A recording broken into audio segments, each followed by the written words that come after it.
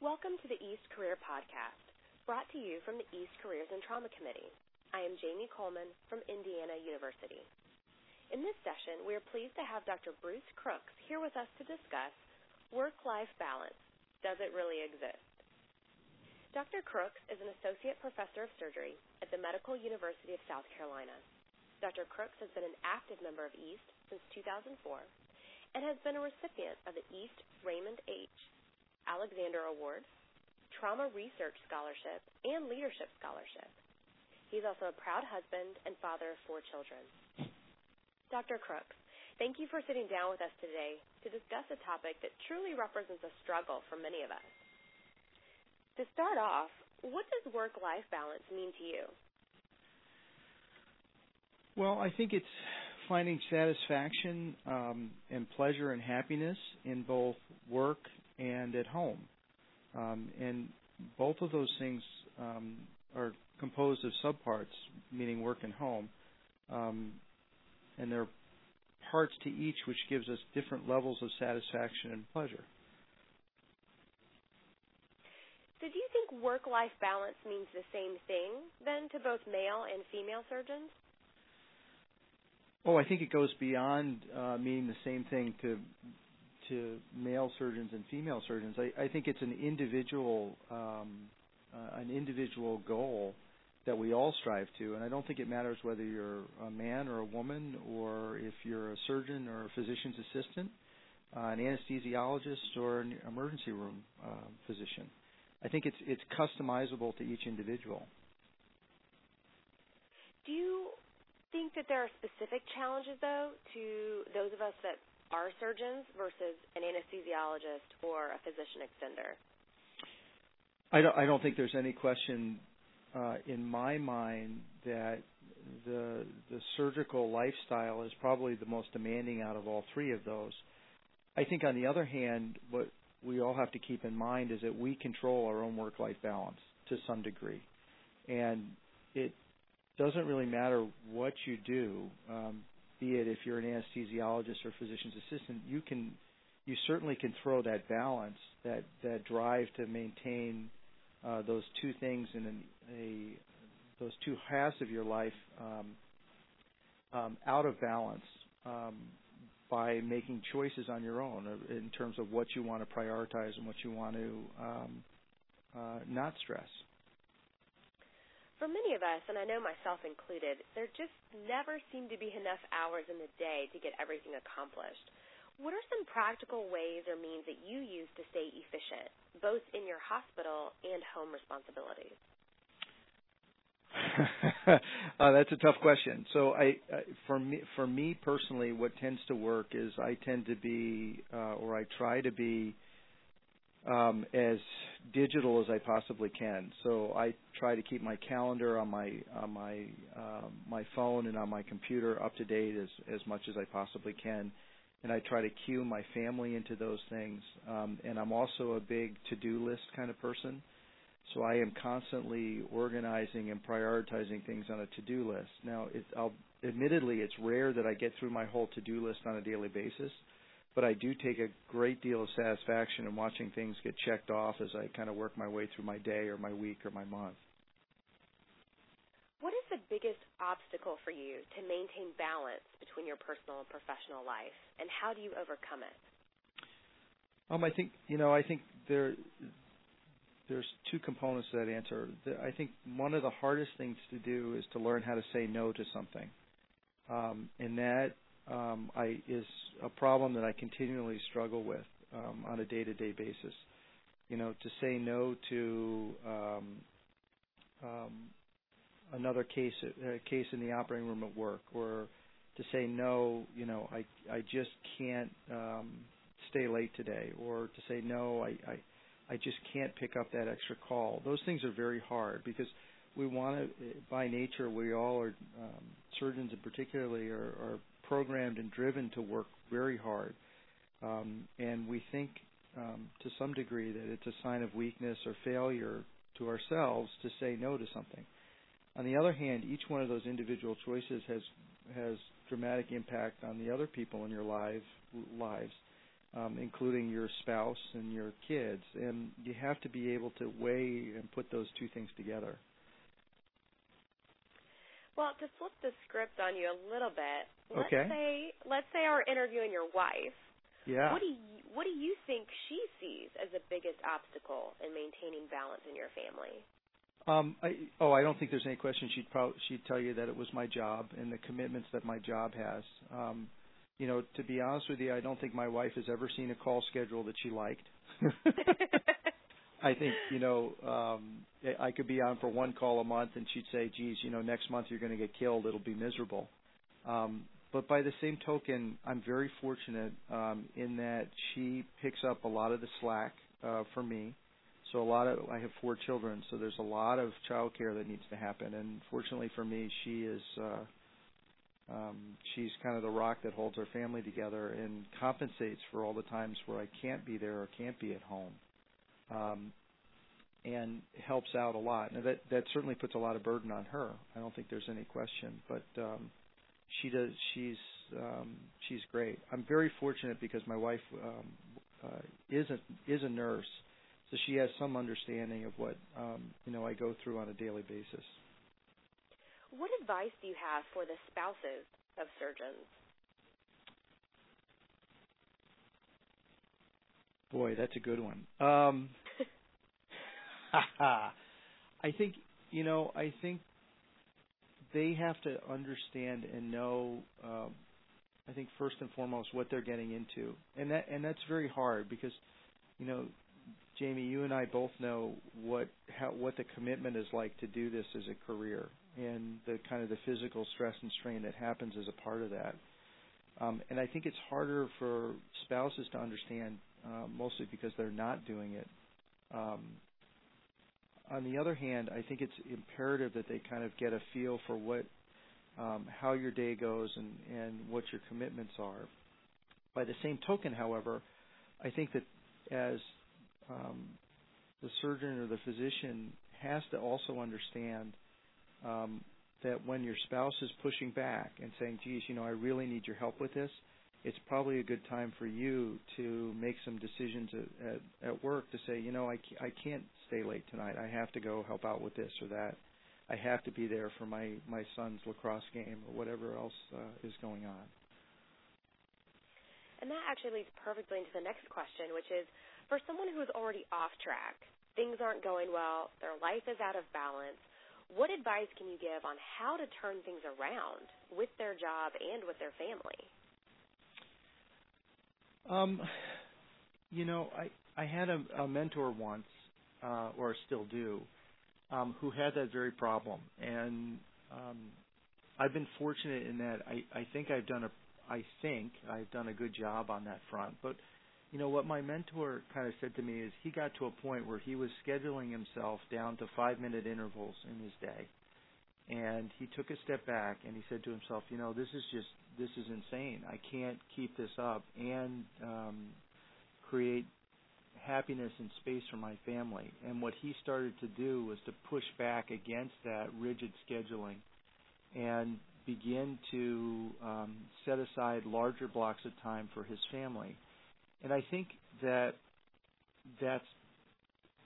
think you have to realize that family and your relationship at home with your spouse is work, just like your job is. And the reality is if you're not happy and your family's not happy at home, you're not going to be happy at work and vice versa. So I think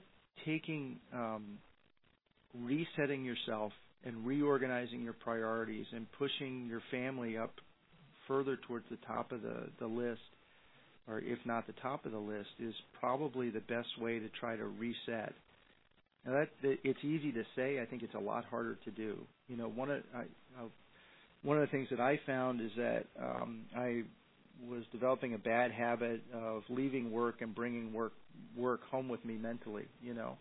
And what I decided to do is I have a geographic marker in my drive home, which is the bridge over to Charleston. And I told myself whenever I cross over the bridge going home, I'm going to forget work or leave work behind me. And whenever I drive in the morning and drive over the bridge I'll leave home on the other side, meaning that all the stresses and strains of home, I'm going to leave over there and pick up the work stresses I get over. It's helped me a little bit. I don't know. It's a nice division between home and work, I suppose. And what do you do when you have a work commitment that collides with a personal one? How do you prioritize? I think it depends. It depends on the magnitude of each commitment. I certainly have had work commitments that I've had to prioritize over home, and in that circumstance, I've had to tell my children or my wife, "Listen, I can't do that," and sacrifice a little bit of that time. On the other hand, if I have a priority or something at home that I just have to do, I will barter or trade or try to rearrange things at work, knowing that the repercussions of that are going to be sizable, and decide whether or not that's the repercussions are something I'm willing to accept based upon how important I have what my home commitment is at that time. Are there any sacrifices you feel that you have made in your professional career for your personal home life? I don't think there's any question. So, my priorities and things have changed for me, particularly as my children have gotten older. When my children were younger, and I'm talking about, infants and toddlers, one of the things I would do frequently at my previous job is I was on call from home, and I would make sure that I ended my day so that I could get home, help my wife get the kids off and put to bed, and then I would just pick up my call. I took call from home, so I would just pick up everything, from there on out once the kids were in bed, so that if I had an OR case that was hanging out at 5 o'clock in the afternoon, I would put it off till 9 at night so that I could go back in and do the case as best I could. Now, as my kids have gotten older and the commitments for them have been more along the lines of they need much more emotional support, time with other things, I have certainly rearranged what I've done to accommodate that a lot. I find that I do a lot less research at home, which has been a big sacrifice for me. And I do a lot more. Try to spend a lot more quality time with them, working with their homework and after-school sports and things, to the detriment of the things that get pushed aside at work. Things like the research project that I have to do, or the PI thing that I have to do, which I'll try to do late at night now. Well, let's say you have a boss or you have a chairman who isn't understanding or supportive of family commitments. Yeah. How could you overcome this? Or is it just time to find a new job?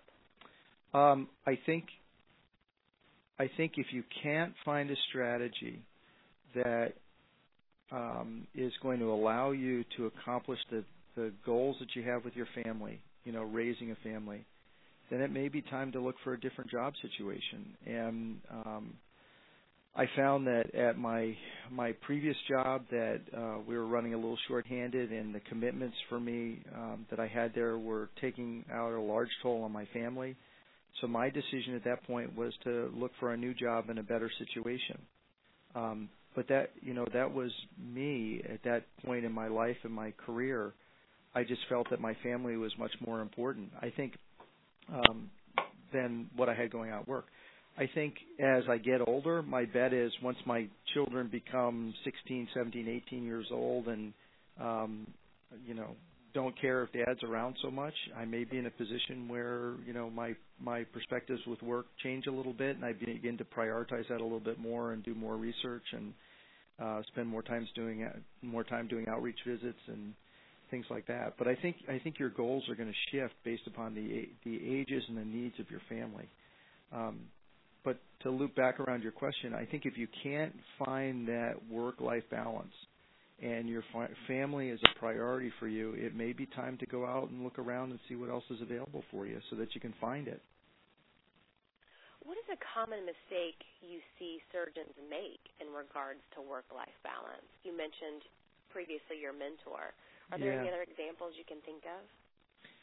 I think I think, again, one of the biggest problems we all have is saying no, and prioritizing and putting family ahead of our job from time to time, which I think is incredibly important. And I think the problem that we all get into is we feel guilty when we do that. And I don't think that you necessarily have to have the guilt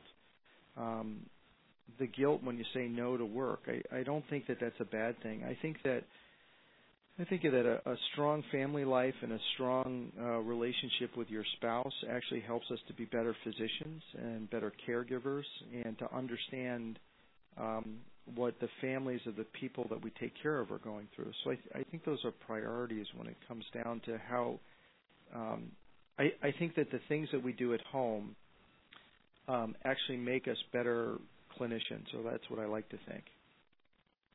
In taking this 30,000-foot view, so to speak, what is the main message or piece of advice that you would like to give our audience today about maintaining a healthy work-life balance?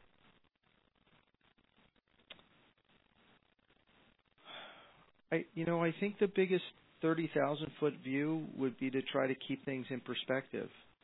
I think the hardest thing for us is we're not going to be able to be there for every lacrosse game that our children have. I think that we're probably not always going to be able to coach your daughter's rec league soccer team. On the other hand, I think that we need to maintain those two things in an equilibrium that makes us happy both at work and at home, and keep your family happy. And I think the hardest thing is to step back and take that, just as you said, the 30,000-foot view, and understand when that balance is tilting out of proportion. Well, on behalf of the East Careers and Trauma Committee, I would like to thank you, Dr. Crooks, for taking time to speak with us today. I am Jamie Coleman, and I hope you enjoyed the program. When you find a moment of time, please visit the East website at www.east.org for more East Career podcasts and other valuable information. You look at what you've been able to achieve professionally. Do you feel like you've altered your goals professionally to keep that happy home? It's interesting. Because I was having this exact conversation with one of my partners here, and one of the things he said is it's a shame the way our careers are structured. Because what happens is you finish residency and fellowship, and you come out of that experience full bore, hardcore, ready to be a big academician. And then all of a sudden your kids get older, and your obligations for those children become, they become absolutely paramount in your life. And what you wind up doing is starting to push aside some of the other things, like your research, for example, which is exactly what's happened to me. Is as my children have gotten older and taken up more of my time and become a much bigger priority in my life, if not the biggest priority in my life, my research has kind of been backtabled and backburnered a little bit. And I think, I've become very content with that. And I think by the time that my daughter hits 16 or 17, she's like, Dad, buzz off. I don't want you around. I'll start ratcheting up my research into things, a lot more than what I'm doing now. But, I think it's taking a long view of your career and kind of looking at it and saying, you know what, I've got my kids. My oldest is 14 now. I can remember the day he was born, and in 4 years he's gone, And you only get them for a little bit of time, so why not make them number one for a little bit? So do you think some of it is that, we're our own worst enemy? Yeah. We think we're a failure because we haven't done everything by the time we're 40 years old? Oh, hell yeah. I mean, you and I and I'm sure Jamie grew up, have all seen or want to be, the triple threat, right? You want to be teaching, you want to be researching, and you want to have the clinical arm, and I want to be an administrator too. And to do all those things and be a father or a mother and a wife and a husband is next to impossible. I mean, I don't know anybody who's been able to do that, or I can think of very few people who've been able to do that and maintain the home life. I just haven't seen it happen that often. It's rare. And one question I have for you too is, I think when we talk about work-life balance, I think that it's a multi-part thing that we're talking about. In Yeah. other words, I think that, the life balance not just includes children, but it also includes your spouse separate from your children. And sure. And then also your own personal health. Absolutely. Outside of your spouse and your children. So what do you do, or what are your ways to kind of maneuver it so that your wife doesn't feel getting lost in the mix, or that you don't feel lost getting in the mix? Yeah, I mean, I think my bet is if you interviewed 100 trauma guys, at some point they'd say, I feel like I repress my own individual needs for that of my family or my job. And I think if you looked at us and said, how many of you guys exercise on a regular basis, or take your time to do your hobby on a regular basis, I think everybody would probably say they really just don't. They kind of squeeze it in around all the other things that go on. So there's certainly a tendency to sit back and repress our own needs in that grand scheme of things. On the other hand, those are, to some degree, those are the choices we make, and sometimes you have to say, you know what, I need an hour to go run. I need some downtime and some alone time just to myself, and that's just as important as the other things that are going on. But by the same token, you also have to look at your spouse and realize that they're doing a job taking care of the family and the kids, and they need you too, and or your family needs you, and sometimes that overrules everything. It is not easy, and I'd be the last one to say that I've mastered it. With your wife, I think she's been working probably harder now than she worked when she was working full-time nursing. How did the conversation about, because my husband and I, when we found out we were pregnant with twins and we already had a 10-month-old, and it's like, okay, one of us is going to need to be malleable. Yeah. How did you guys approach decision-making of what you were going to do with both of your careers? Because there's also that guilt that you're sort of hosing your spouse's career in yours. Yeah, I don't think there's any. I don't think there's any question, and I'm fortunate because my wife kind of dove on that grenade, and kind of blew up her own career so that I could keep having mine and we could have a family. I think what also falls into that, and I think is interesting is. Interesting/scary is, well, my wife, fortunately for me, has been dedicated and worked at home. And when my kids were small, that's all she did. As my kids got older, she started working part-time again so she could get a break from the kids. And then as the children have gotten older and become more independent, she's gone back to work a little bit more. So she's ratcheting up the amount of time that she works part-time. What'll be very interesting is how she reintegrates back in society, I guess, as all of my, when my kids finally kind of age out a little bit. Because I think we all get a lot of satisfaction from work and our jobs and things like that.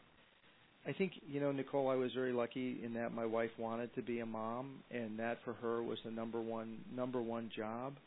And that's something she had looked forward to for a long time. So it was a pretty obvious choice for the two of us.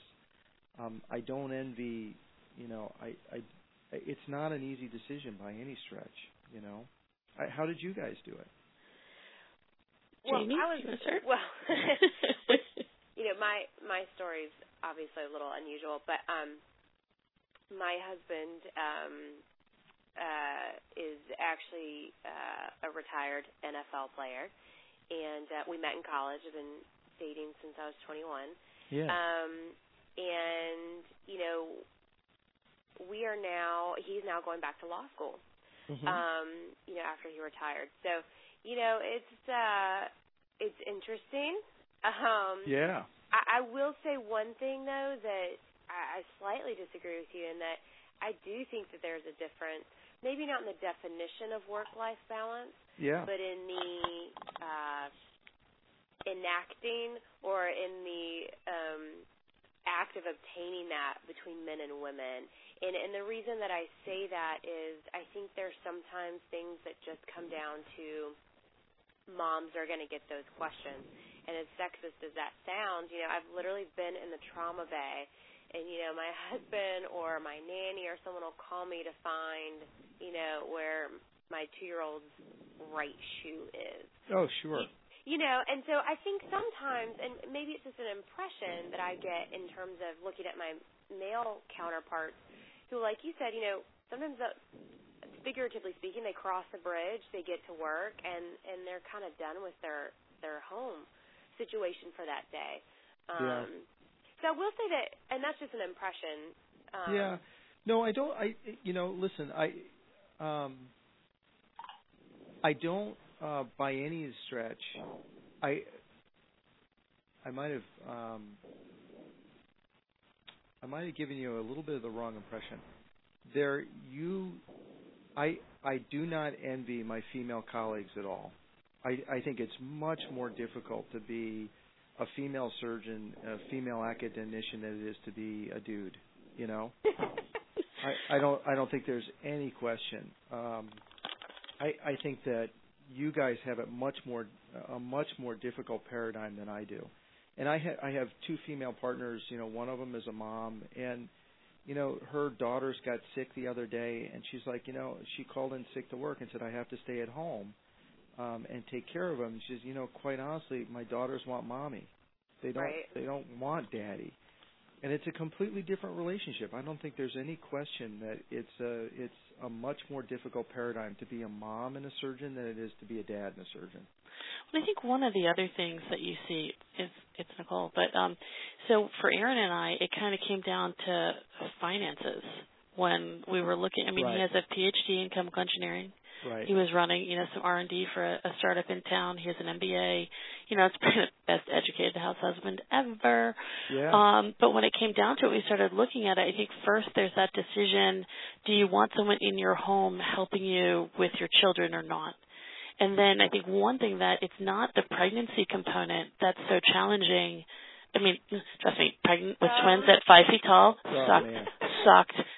They were born at 40 weeks. They were 7'14" and 6'12", and I pretty much couldn't fit my feet into shoes anymore. But I think what's actually more challenging, and I think, Bruce, you have that some now also with your wife going back to work again, is childcare, and childcare that works with our schedule, that doesn't start at 8 o'clock in the morning and that goes past 5 o'clock at night, where you can have a 2-career family without having, Jamie's had childcare challenges, they've brought an au pair in, and I think, there's kind of that, can you do that decision, and then, do you have a part of your pair that, like your wife, is a really great stay-at-home mom, or, working inside the home mom, where that's not necessarily the perfect fit for everybody.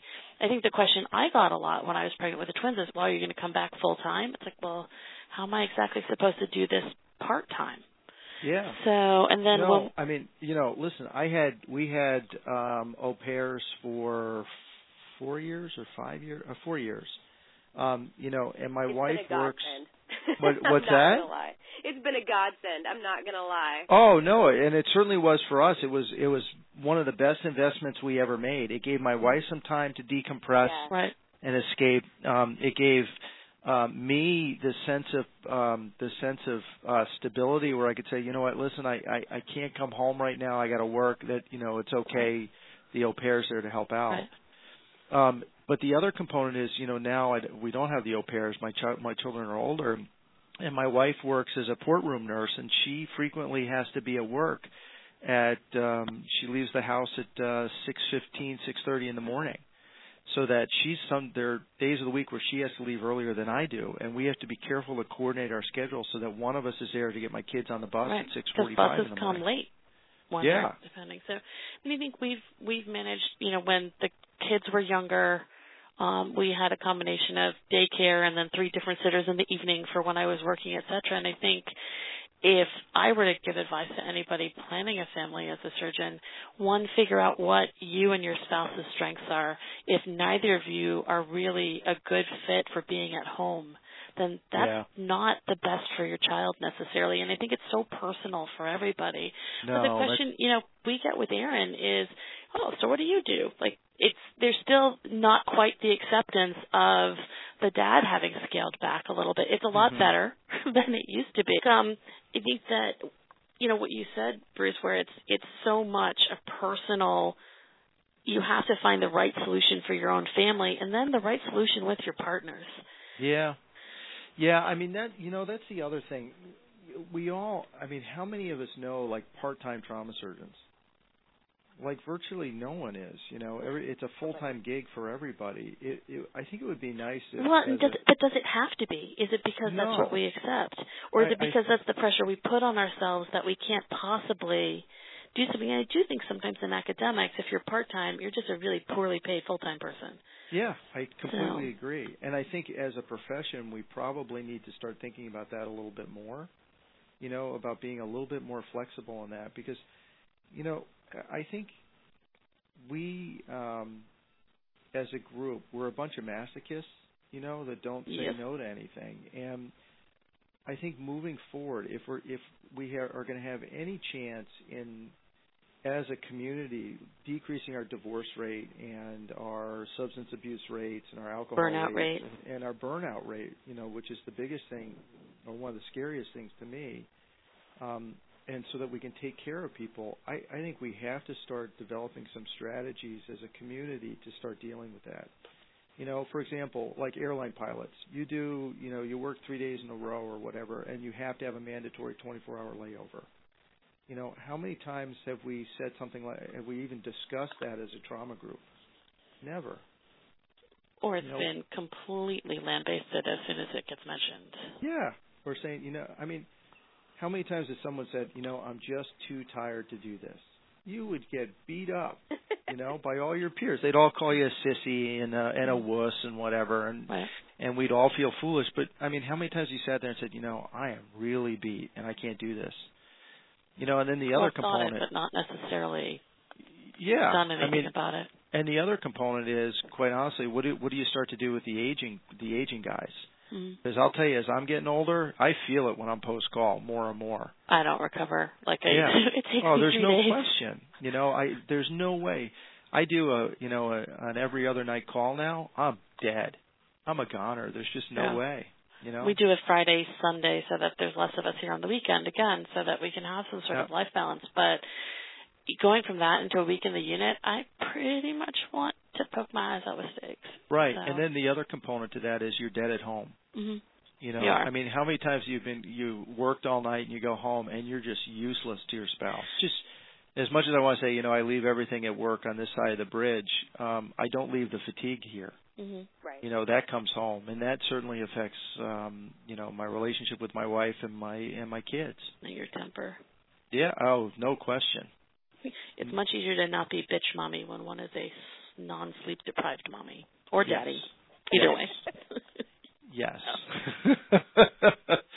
There's no question, and I think one of the big issues there, I don't know what you guys find, is that when I go home and when I'm at work and I'm tired, I still have a little bit of a filter that's here. Yep. When I go home and I'm tired, my filter naturally kind of drops away, and I can get really grumpy really fast, and I have a tendency to let people know when I'm grumpy and I'm at home. Not funny, but home is a different environment, and you approach it in a different way, and it's hard. And I don't know if you guys have had that experience. Definitely. For sure. And I think that ties into a few other things for me. I think kind of the keys are, one is having a spouse with a fair amount of independence. I think is just key. When people ask me about, relationships and marriage and this sort of relationship, I was like, you need to have a spouse who does not depend on you being home for their own happiness. You bet. They have to find their own happiness in life, with you as a partner, but not depend on it. And then I think the second part of that is, saying and making sure everyone's aware, what? Mommy's going to be a much happier mommy if she gets a 30-minute nap. I know you want me right now, but, taking that time or parceling out, or like you said, a 30-minute run or whatever, but taking that personal time, I think you're right. I think that's the first thing off of all of our lists. Yeah. But I think when you start trying to figure out, okay, why am I having problems with my spouse? Or, why am I burning out? Why do I feel burnt out all the time? It's because we're not taking that personal. So I think, I try and tell people to stay selfish to a certain extent, because it's not really selfish. Because when you're a happier person, everyone around you benefits from it. Patients, work, family, etc. And then the third part of things that I tend to tell people is outsourcing. You know what? Like, if we're going to start talking about how much I make an hour, and then how many hours it's going to take me to do 10 loads of laundry on a Saturday, which is my day off, you know what? Financially, I'm going to come out ahead getting someone to help me. And I think that that's something that, whether you're male or female, to not only acknowledge that and embrace it, but then also support your spouse if they need that. No, I love your example of, your wife needed some time away from the kids, so you had an au pair. Yeah. That it goes both ways, that you find those things that, you know what, this is not worth my time. It is not worth my time. Oh, there's no question. My cleaning lady could double her bill. Yes. And I wouldn't, don't tell her this, but I wouldn't blink. I'd pay it in a second, because that's how worth it is to my family, and particularly to my spouse. The other thing that I personally think is important, and I don't know, I'd be interested to hear your perspective on this, but trying to get a regular date night in some way, shape, or form, time alone with your spouse is, I find, incredibly important. Absolutely. I mean, I think that, and again, I have probably a perspective that's different from a lot of people, but I think in family, your spouse comes first, your kids come second. Yeah. And I strongly believe that, and that's because I think kids benefit from a strong parental unit. Mm-hmm. When mommy and daddy are getting along, things just seem to go better. And so, yes, I mean, there are times that, I don't like missing bedtime, and there are times that, may miss 2 or 3 in a row, and I'm like, you know what, I'm still going to go on this date night because my husband deserves that time. You bet. And so I completely agree. I mean, I think whether it's a joint activity, it doesn't necessarily have to involve dinner and a movie, but just having that time to yourselves outside of your children, I think is key to not losing each other. No question. Throughout all the change. No question. And, I think the other thing that's been interesting to see how it's evolved is, how you communicate with your spouse. In that, as I've gotten older, texting has become a big deal. It's almost like sharing notes in class. Yeah. You can kind of flip a quick note to your spouse here and there as the day goes by, and to be honest with you, there's nothing nicer than getting a text in the middle of your crappy day that says "I love you." Absolutely. And or sending one back. Sending one yourself. It's. Yep.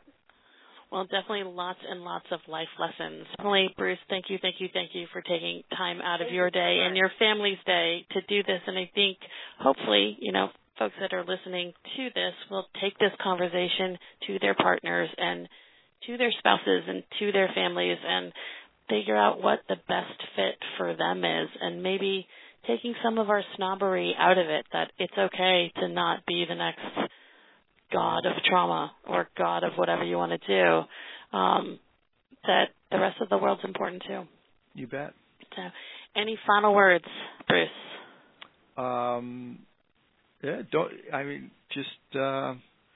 There's nothing wrong with prioritizing being a dad or a husband or a wife or a mom.